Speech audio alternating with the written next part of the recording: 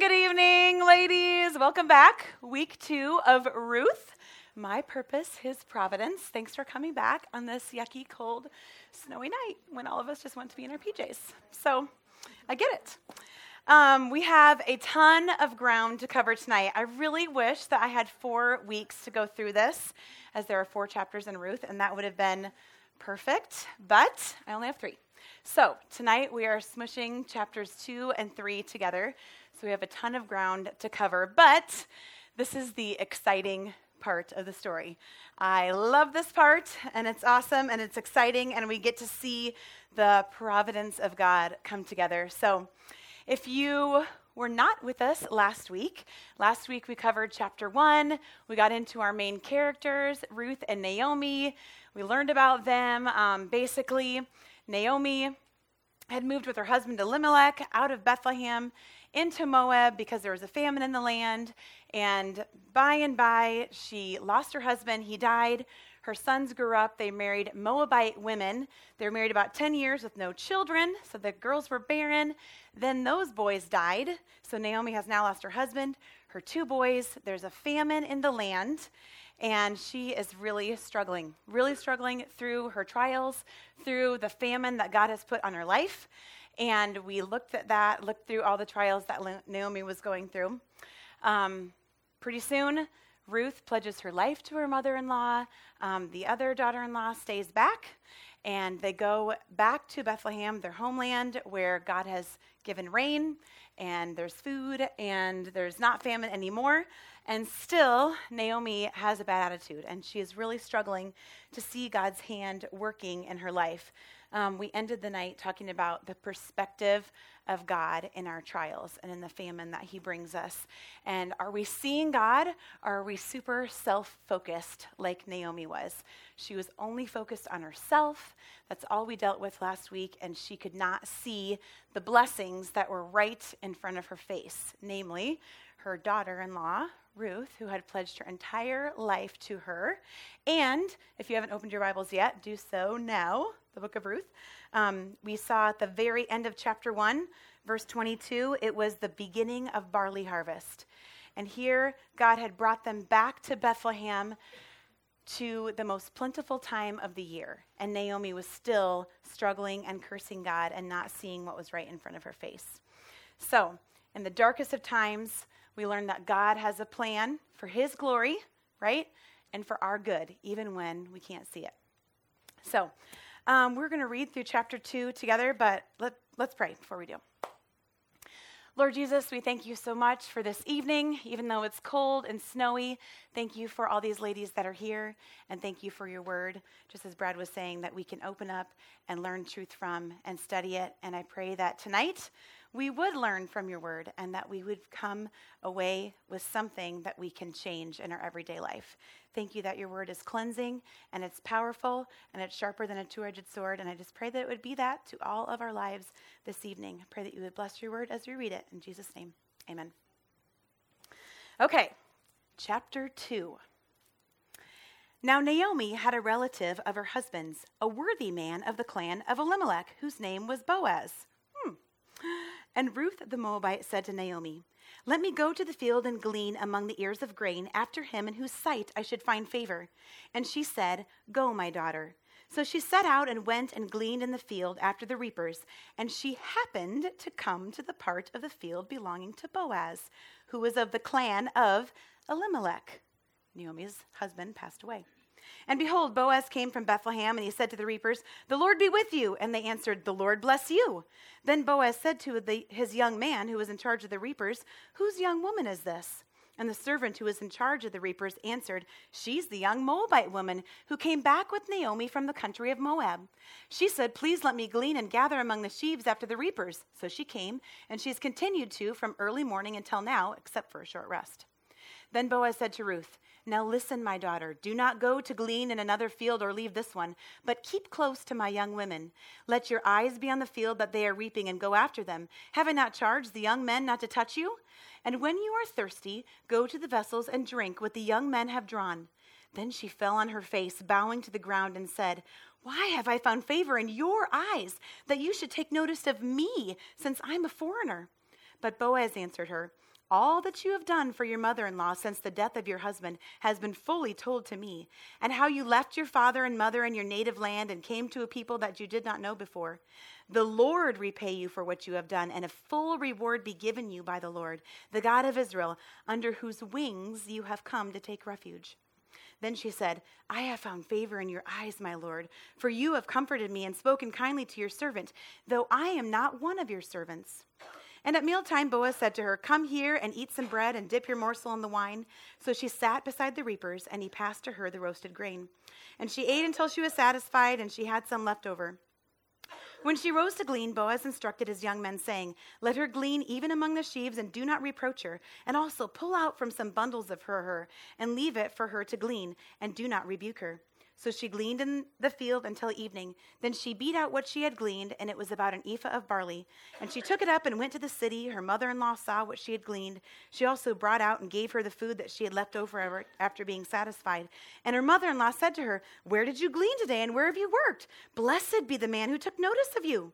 So she told her mother-in-law with whom she had worked and said, the man's name with whom I work today is Boaz. And Naomi said to her daughter-in-law, may he be blessed by the Lord, whose kindness has not forsaken the living or the dead. Naomi also said to her, this man is a close relative of ours, one of our redeemers. And Ruth the Moabite said, besides, he said to me, you shall keep close by my young men until they have finished all my harvest. And Naomi said to Ruth, her daughter-in-law, it is good, my daughter, that you go out with his young women, lest in another field you be assaulted. So she kept close to the young women of Boaz, gleaning until the end of barley harvest and wheat harvest, and lived with her mother-in-law. Wow. Did you catch that in verse 3? It's my favorite part. She happened to come to the part of the field belonging to Boaz. Happened. Hello, Providence, right? Hello, Providence.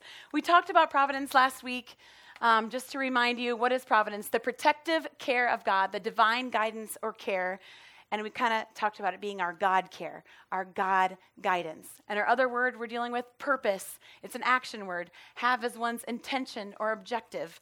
Notice Ruth wasn't just lazy, sitting in her house, waiting for God to dump some grain on her. She was active, and she went out into the fields. But who directed her? God did. Wow, the providence of God. I wonder, too, there's so much not explained about Naomi in these next two chapters that I wonder about. And one of them is, how did she forget about Boaz?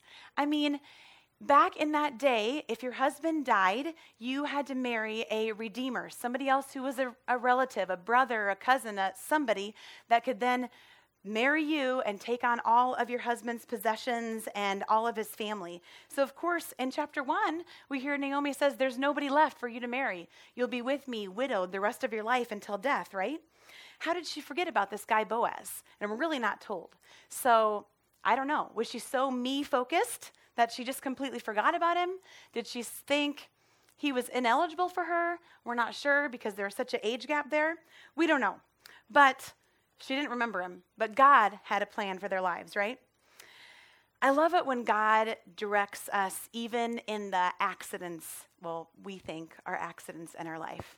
Have you ever had a moment in your life where you think, man, that was absolutely God? About 6 years ago, my husband wanted to move, and we had lived in Saylorville for 9 years, the first 9 years of our marriage, about a mile down the road. And if it was up to me, we'd probably still be living there today because I don't like change. I like to stay where I'm at, but I married the wrong guy for that. So selling houses, he is always pushing to move. So about 6 years ago, he's like, we're going to build a house. We're going to move. And I finally agreed, and I said, okay, I'll move, but I'm not moving to the north side of Ankeny. I am staying on the south side, so you can find a lot, but it's not going to be the north side. So, of course, you know what God did. We ended up on the north side of Ankeny. And not just like north of 1st Street. We were north of the 36th Street exit, like almost Elkhart, north, okay? I wanted to be on the south side. I wanted to be close to church. My family's down here. His work's down here. This is where we were supposed to be. I mean, Target's on the south side. There are so many things on the south side that I wanted to be near. But, of course, God moved us up there. I joked with my dad that I was going to be going to Cornerstone Church up there because we were actually the same distance from Cornerstone than we were to Saylorville. So anyway, we moved in, got to know some neighbors, and one of the families we got close to within the first couple months were Chris and Melissa Rodemaker. And some of you guys might recognize their name. Got to know them. Our families had kids similar in ages, and pretty soon, I will never forget the day I had a conversation with Melissa, and she's like, we are living the perfect American dream. I mean, Chris and I have the best jobs, that we have a beautiful home, 3 wonderful kids, they're healthy, and I feel empty. I don't know what I'm missing. And of course, open invitation to share Christ with them. And within a few months, both of them separately trusted Christ as their Savior. They got baptized. They're still here at Saylorville to this day. All 3 of their children have made professions of faith. And a couple months later, I can't remember how long it was, God moved them to Polk City. And a couple months after that, he moved us to the south side of Ankeny. We lived in that home for 15 months.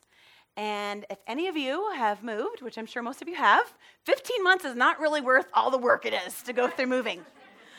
And I look back at that time in my life and I'm like, why didn't you have us just wait here in Saylorville 15 months and the house that we live in now could have opened up that lot? Because God knew. God had us there for those 15 months to meet that family. And that was his path, his providence guiding our life. And I love it when we can look back on times in our lives and seasons where we see no rhyme or reason why God's doing something, and we can see his sovereign hand working along the paths of our life. So cool. So when God does provide for you, and he will, what should our response be? And the first thing I see here with Ruth is humility, to be humble. Verse 10, she falls on her face before Boaz, bowing to the ground, and says to him, "Why should I find favor in your eyes, that you should take notice of me, since I'm a foreigner?" She absolutely knew she was at a disadvantage. She was not an Israelite woman, and she was at a disadvantage with no special treatment at all. And her first response to Boaz's kindness is humility, to almost be an astonishment that someone would treat her in that way.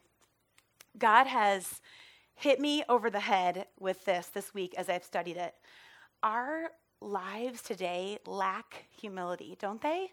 I mean, our culture is all about you. I mean, you did well in work, and so you made that promotion, or you raised your kids well and fed them all the right foods to make them all healthy forever, and you deserve that. What a great mom you are, and you spanked them at just the right time, and you use this and you use that. And we're just in a culture of praising ourselves constantly instead of giving God the glory. We expect entitlement. We are just all about taking pride in what we do instead of giving it to God. I read this quote by John Piper. I actually put it on my Instagram earlier this week, and it's really long, so if you can't get it down, I'll post it actually tonight on our Saylorville Women page. This is what it says. "Proud people do not feel amazed at being treated well, but humble people do. They don't feel deep gratefulness, but humble people do.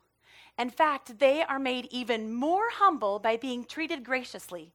They are so amazed that grace came to them in their unworthiness that they feel even more lowly, but they receive the gift.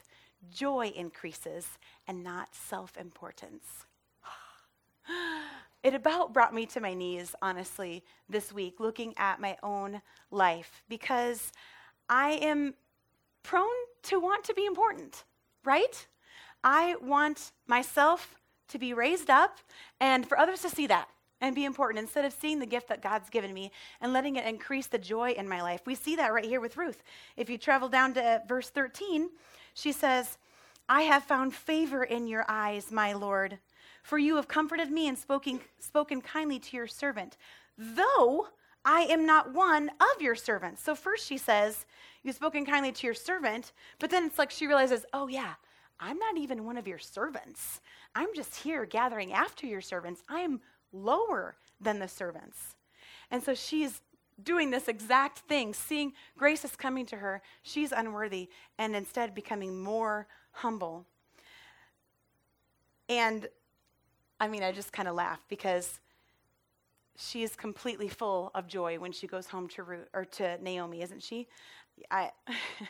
The way I feel like I would act in this situation would be to come home and be like, hey, mother-in-law, I mean, look at this. I worked hard all day except for a short break, and I brought back all this grain for you, and it's going to last a couple days, and I'm pretty awesome. And by the way, the guy who owns the field noticed me. I mean, your son picked a good one, and so I can stay there the whole time. Right? So immediately you're always wanting to have good feelings about yourself, but she's so humble. Obviously, she does not do that, and instead just has joy in what God's given her.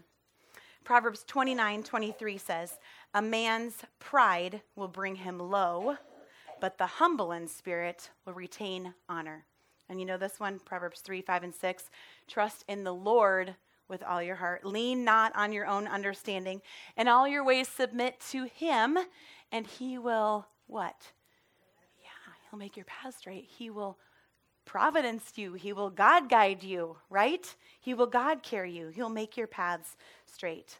So when God provides, be humble. And the second thing I see here is be grateful. We're back to our girl Naomi. The last we heard from her, she was pretty upset back in chapter 1. And the next time we hear from her, she's got a different attitude. And I wish that we heard from her a confession of sin, of her self-reliance from chapter 1. And we don't. I was thinking about that, though. I wish that we saw this confession from Naomi. Like, man, I was so self-focused. I was not relying on you, God. I am sorry, and confessed her sin and then moved on. And we don't see that. I'm assuming and hoping that it happened, but it was just something that I was dwelling on for myself this week. When I have failed and been too self-focused, am I seeing it as sin in my life when I am not relying on God? Do I see that as sin? Because it is. And giving that over and asking forgiveness, and so I can move on and see God's goodness and path in my life. So the second time we hear from Naomi is actually in verse 19, and she's asking her daughter-in-law where she worked today and how it went. And she says, blessed be the man who took notice of you. And then later on in verse 20, Naomi said to her daughter-in-law, may he be blessed by the Lord. The Lord? The same Lord that you were really upset with in chapter 1? Yes. May he be blessed by the Lord, whose, the Lord's kindness, has not forsaken the living or the dead.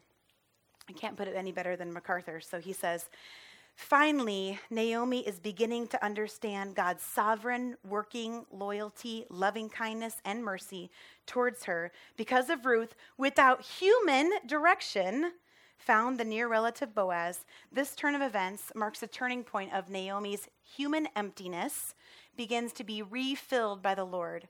Her night of earthly doubt has been broken by a dawning of new hope. And she is grateful. You could almost feel the tension in her spirit. She was so angry and tense, and her fists were clenched in chapter 1. And here you can almost hear, oh, he's not forgotten us. Almost like a balloon that's popped and the air let out. And she's grateful. Are you openly grateful when God provides for you in your life? And this could be the little tiny day-to-day things or the really, really big things. Sometimes it's easier to be grateful in the big times and not the small times and give God the credit. Even in your normal day-to-day talk, do your coworkers hear you thanking the Lord? Do your kids hear you? Your husband, your friends? A while back, I carpool for my kids for school, and I had a neighbor kiddo in the back seat with my kids, and, pickup time at school is crazy, and everybody's backing out at the same time, and it was raining, and I backed out, and was like this close to running into someone else who was backing out at the same time, slammed on my brakes. I'm like, thank you, Lord, so much. That could have been bad. And the little one in the back seat immediately said, why did you thank the Lord for that? You pressed on the brake. They weren't used to hearing that kind of language. And it was an opportunity for me to share with that little one why I was thanking the Lord. I mean, most of the time, they're probably used to hearing the Lord cited in a different way in a situation like that. And so even in the small little day-to-day things of life, we can Cite gratefulness for God when he provides for us, and it's noticed by the outside world. It's noticed. Ephesians 5:20 says, always giving thanks for all things in the name of our Lord Jesus Christ to God, even the Father. And I love this one, Colossians 3:15. Let the peace of Christ rule in your hearts, to which indeed you were called in one body, and be thankful. I love seeing there that verse in Colossians that gratefulness and thankfulness and peace coincide together. We all want peace. We all want to be settled in our lives and feel the peace of God. Well, along with it comes an action of gratefulness when he has provided for us. Okay, we're going to move along to chapter 3. And as we do that, I love this old quote from this book, God Moves in Mysterious Ways by William Cowper. You fearful saints, fresh courage take. The clouds you so much dread are big with mercy and will break with blessings on your head. Let that settle in a minute. I love that as we transition into chapter 3, because there's some dark clouds that are starting to break. You can see it in Ruth and Naomi's life. You can kind of feel the tension that Boaz is coming on the scene. We see that in our lives too, as we see God provide for us. So, we're moving on to chapter 3. And keep in mind that some time has passed a little bit in between chapters 2 and 3, because at the end of chapter 2, verse 23, it says that Ruth continued gleaning until the end of barley and wheat harvest, and she lived with her mother-in-law. So we know that this was throughout the harvest. I'm assuming that there was some interaction between Boaz and Ruth during these months that she worked in his fields. And here we go, chapter 3. Then Naomi, her mother-in-law, said to her, my daughter, should I not seek rest for you, that it may be well with you? Is not Boaz our relative, with whose young women you were? It's like, matchmaker, matchmaker, make me a match. I don't know what has happened to this woman. She's gone from super depressed to now she's a matchmaker. So, okay, here we go. Verse 3. Wash, therefore, and anoint yourself, and put on your cloak, and go down to the threshing floor. But do not make yourself known to the man until he has finished eating and drinking. But when he lies down, observe the place where he lies. Then go and uncover his feet and lie down, and he will tell you what to do. And she replied, all that you say, mother-in-law, I will do. So she went down to the threshing floor and did just as her mother-in-law had commanded her. And when Boaz had eaten and drunk and his heart was merry, he went to lie down at the end of the heap of grain. Then she came softly and uncovered his feet and lay down. At midnight the man was startled and turned over, and behold, a woman lay at his feet. And he said, who are you? And she answered, I am Ruth, your servant. Spread your wings over your servant, for you are a redeemer. And he said, may you be blessed by the Lord, my daughter. You have made this last kindness greater than the first, and that you have not gone after young men, whether rich or poor. And now, my daughter, do not fear. I will do for you all that you ask, for my fellow townsmen know that you are a worthy woman.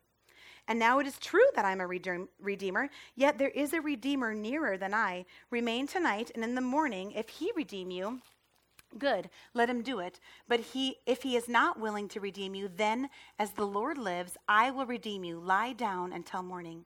So she lay at his feet until the morning, but arose before one could recognize another. And he said, let it not be known that the woman came to the threshing floor. And he said, bring out the garment you're wearing and hold it out. So she held it, and he measured out 6 measures of barley and put it on her. Then she went into the city. And when she came to her mother-in-law, she said, how did you fare, my daughter? Then she told her what the man had done for her, saying, these 6 measures of barley he gave to me, for he said to me, you must not go back empty-handed to your mother-in-law. She replied, wait, my daughter, until you learn how the matter turns out, for the man will not rest, but will settle the matter today. So I read that chapter, and sometimes I'm just like, that's strange. That is really strange. And let me tell you, it is a hard chapter to study and make sense of. I don't have teenagers yet, but I'm almost there. Nina will be 13 in December. And so she doesn't have any interest in boys, praise God. But I'm no fool to not know that it's coming down the pike for me. I'm just thinking, I don't think I would set my kid up for that. I surely would hope I wouldn't, and I'm pretty sure none of you would either. So this is a strange, strange course of action, isn't it? It's strange. And when we come to passages like this in God's Word, and we're looking over them and mulling over them and thinking, man, this is not making sense, what we need to do is go outside of that chapter and observe the outside passages and go further and further if we need to come to what we know in God's Word. So tonight we're going to talk about what we do know, because some of this is a little blurry, isn't it? This is what we know about our characters. We know that they have a reputation of righteousness, both Boaz and Ruth. The first thing that I see is that they had a worthy reputation. It was worthy. The first thing that we find out about our guy Boaz is in chapter 2, verse 1, which we read just a little bit ago. It describes him as a worthy man of the clan of Elimelech. So his reputation around town was worthy. Then, if you go down to verse 4, he comes into the scene and greets his workers. And behold, Boaz came from Bethlehem and said to the reapers, "The Lord be with you." And his employees answered back, "The Lord bless you." It seemed very natural when we're talking about Boaz here. His employees were used to their boss talking about God, and they responded back talking about God. Then we see his first encounter with Ruth a few verses later. Down in verse 12, he is citing God again, meeting this young woman. "The Lord repay you for what you have done, and a full reward be given you by the Lord, the God of Israel, under whose wings, protection, you have come to take refuge." Everything that we know so far about Boaz is worthy, is righteous. It seems like his life is God-saturated. Every part. His reputation, his job, when he meets this young woman, he is citing the Lord in everything he does. It seems like his life is a God-saturated one. And man, if any of you are in here that are single and you have a guy that seems like he is God-saturated in every single part of his life, don't let that one go. But when you look at your own life, even think about it, man, am I God-saturated in every part of my life, and my work, and my mothering, and being a wife, out with my friends? Does my life saturate God? That's a convicting question to ask. But that is what I see here about Boaz. He is God-saturated, and he is worthy. I see the same thing about Ruth. Chapter 3, verse 11, Boaz is talking to her. We just read this. And she's been working in the fields for a while now, so people are getting to know her. It says, here it is, "For all my fellow townsmen know that you are a worthy woman." The NASB says, "a woman of excellence," or the New King James says, "a virtuous woman." Her reputation had preceded her in the short months that she was there. Of course, we know she's also loyal, right? She pledged her life to her mother-in-law earlier in chapter 1. We know that she has given her life to the Jehovah God. Your God will be my God. So far we know that their reputation is one that is worthy. And so did Naomi just have so much trust in Boaz and Ruth and their purity that this situation that seemed very dicey and provocative, that they would stand up to purity? Honestly, we are not told. We are not told why she came up with this idea. But what we do know is that their reputations both stand up to one of being worthy. Proverbs 10:7 says, "The memory of the righteous is blessed." It was actually a verse that was printed on the back of my mom's bulletin at her funeral. And it's a verse that we use a lot for people who have gone on before us, and their memory is blessed. She was definitely not perfect. I was old enough to remember that, but she had a good reputation around town. She loved her husband. She loved her children. She was faithful and served the Lord. We couldn't even hold her funeral in our church. We had to rent out our local high school gym because everyone knew, man, this was a woman who had a good reputation and followed the Lord. I want to say that about myself someday. I hope that people can say of me, I am the memory of me as righteous, as blessed, and that I have a worthy reputation.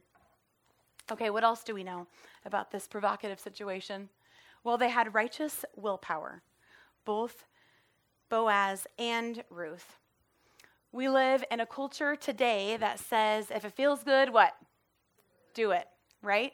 And we are in a sex-saturated culture. I mean, that's an understatement, honestly. And so did they. Remember where Ruth came out of? The time of Judges, when everyone did what was right in their own eyes. There was all kinds of sexual immorality going on. We live in a sex-saturated culture. They did there too. And, I mean, you can tell that sparks are flying, right? It's alone. They're alone. It's night. Nobody's around. They're together. And yet, for the sake of righteousness, they had the willpower to not go further. Another reason I believe this is the Bible does not shy away from talking about when people mess up sexually, does it? I mean, it is all throughout God's word. You have David, a man after God's own heart, who screws up and cheats with someone else's wife. You've got Noah, who God chose to build this ark, and just him and his family get to start the rest of all of our generations, and yet at the end of his life, screws up sexually. You go on and on and on and on, right? The Bible does not shy away when people mess up sexually, and it does not imply here that there was anything. Instead, I honestly think it is a huge example to all of us that, look, they were tempted and yet could stand up for purity and for righteousness.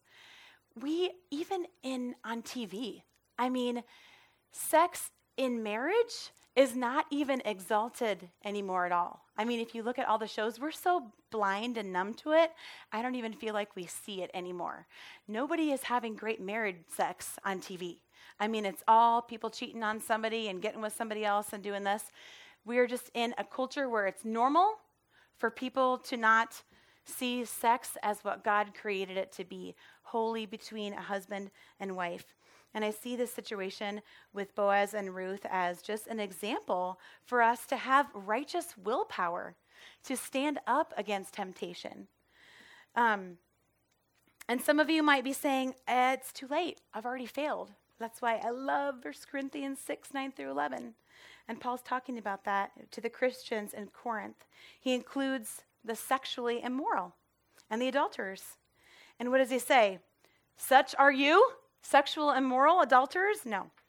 He says, such were some of you, but you were washed, you were sanctified, you were justified in the name of the Lord Jesus Christ and by the Spirit of God. So if you have failed sexually, I love that there's forgiveness and there is cleansing in the blood of Jesus. And actually, in the future offspring, that we'll find out next week, of Ruth and Boaz, who is in the line of Jesus. There's cleansing from him. Fight for future holiness and sexual purity. And it can go from big things all the way down to the little things. The Lord's convicted me of small areas of my life that I just need to get rid of, run away from, and so I can have a reputation that is worthy and that has willpower. A few chapters later, 1 Corinthians 10:13 says, let no temptation overtake you except that which is common to man. But God is faithful, right? Who will not allow us to be tempted beyond that which we are able, but will with the temptation allow a way of escape so that we can bear it. Love that. And what does that mean for us today? I mean, it can mean a lot of things, a lot of different things in your life. But, I mean, unfortunately for us, I have to drive the 15-year-old babysitter home at 11 p.m., which is not cool. I want to be in my sweatpants. But to avoid all appearance of evil, protecting my husband, letting my husband see my phone at any time. I mean, there's no secrets between us. He can see my email and my Facebook and my Instagram and my phone and my texting and everything. Whatever it is that you need to do to have a reputation of righteousness in your life. Proverbs 10:9 says, he who walks in integrity walks securely, but he who perverts his ways will be found out. MacArthur says, those who have integrity means who live what they believe, exist without fear of some evil being discovered, while those who are perverse and have secret wickedness will not be able to hide it. Psalm 141:3 says, "Set a guard, O Lord, over my mouth. Keep watch over the door of my heart so I can have a reputation of righteousness." There's so much truth in both of these passages, all the way from his provision, his providing for us, how we're grateful and thankful and humble, all the way to our reputation and how we act and behave and respond to the twists and turns of our lives. What is our reputation in the middle of it all? Is it worthy? Do we live a life that's with integrity? We're not afraid of someone finding out something about us. I love the verse that says, "His mercies are new every morning. Great is his faithfulness." I'm forgetting the reference right now. I feel like it's in Lamentations. Is it? Yes. Okay. Lamentations. Thank you. I just love that his mercies are new every morning, and that the times when we fail, he is there forgiving us, and his mercies are new. And so that's my challenge to all of us tonight is just, man, do you need God's new mercies every morning? I do. And so to look and see where it's at. Do we need to be more humble and grateful? Do we need to have a reputation that is worthy? There's Jesus, and there's the gospel and forgiveness every day for our souls, which I love. And we got to see that in the story of Ruth tonight. And there's always purpose for the providence in our lives. So let's pray. Father, I just thank you again for this time that we have had in your word and learning about the story of Ruth. And just we can see the different twists and turns in the path of life right here in this little story. And it's hard for us, Lord, because we don't get to see that full map, but we are thankful that you do. And I pray that when you provide for us, that we are humble and grateful, and that we would have a reputation that is worthy, that as others look at us, that they would see you in us. Thank you for the story of Ruth teaching us tonight. In Jesus' name, amen. Thanks for coming. We have 1 week left, so chapter 4 is fun. We get to see everything come together, get to see the end and how his purpose collides with ours. So thanks.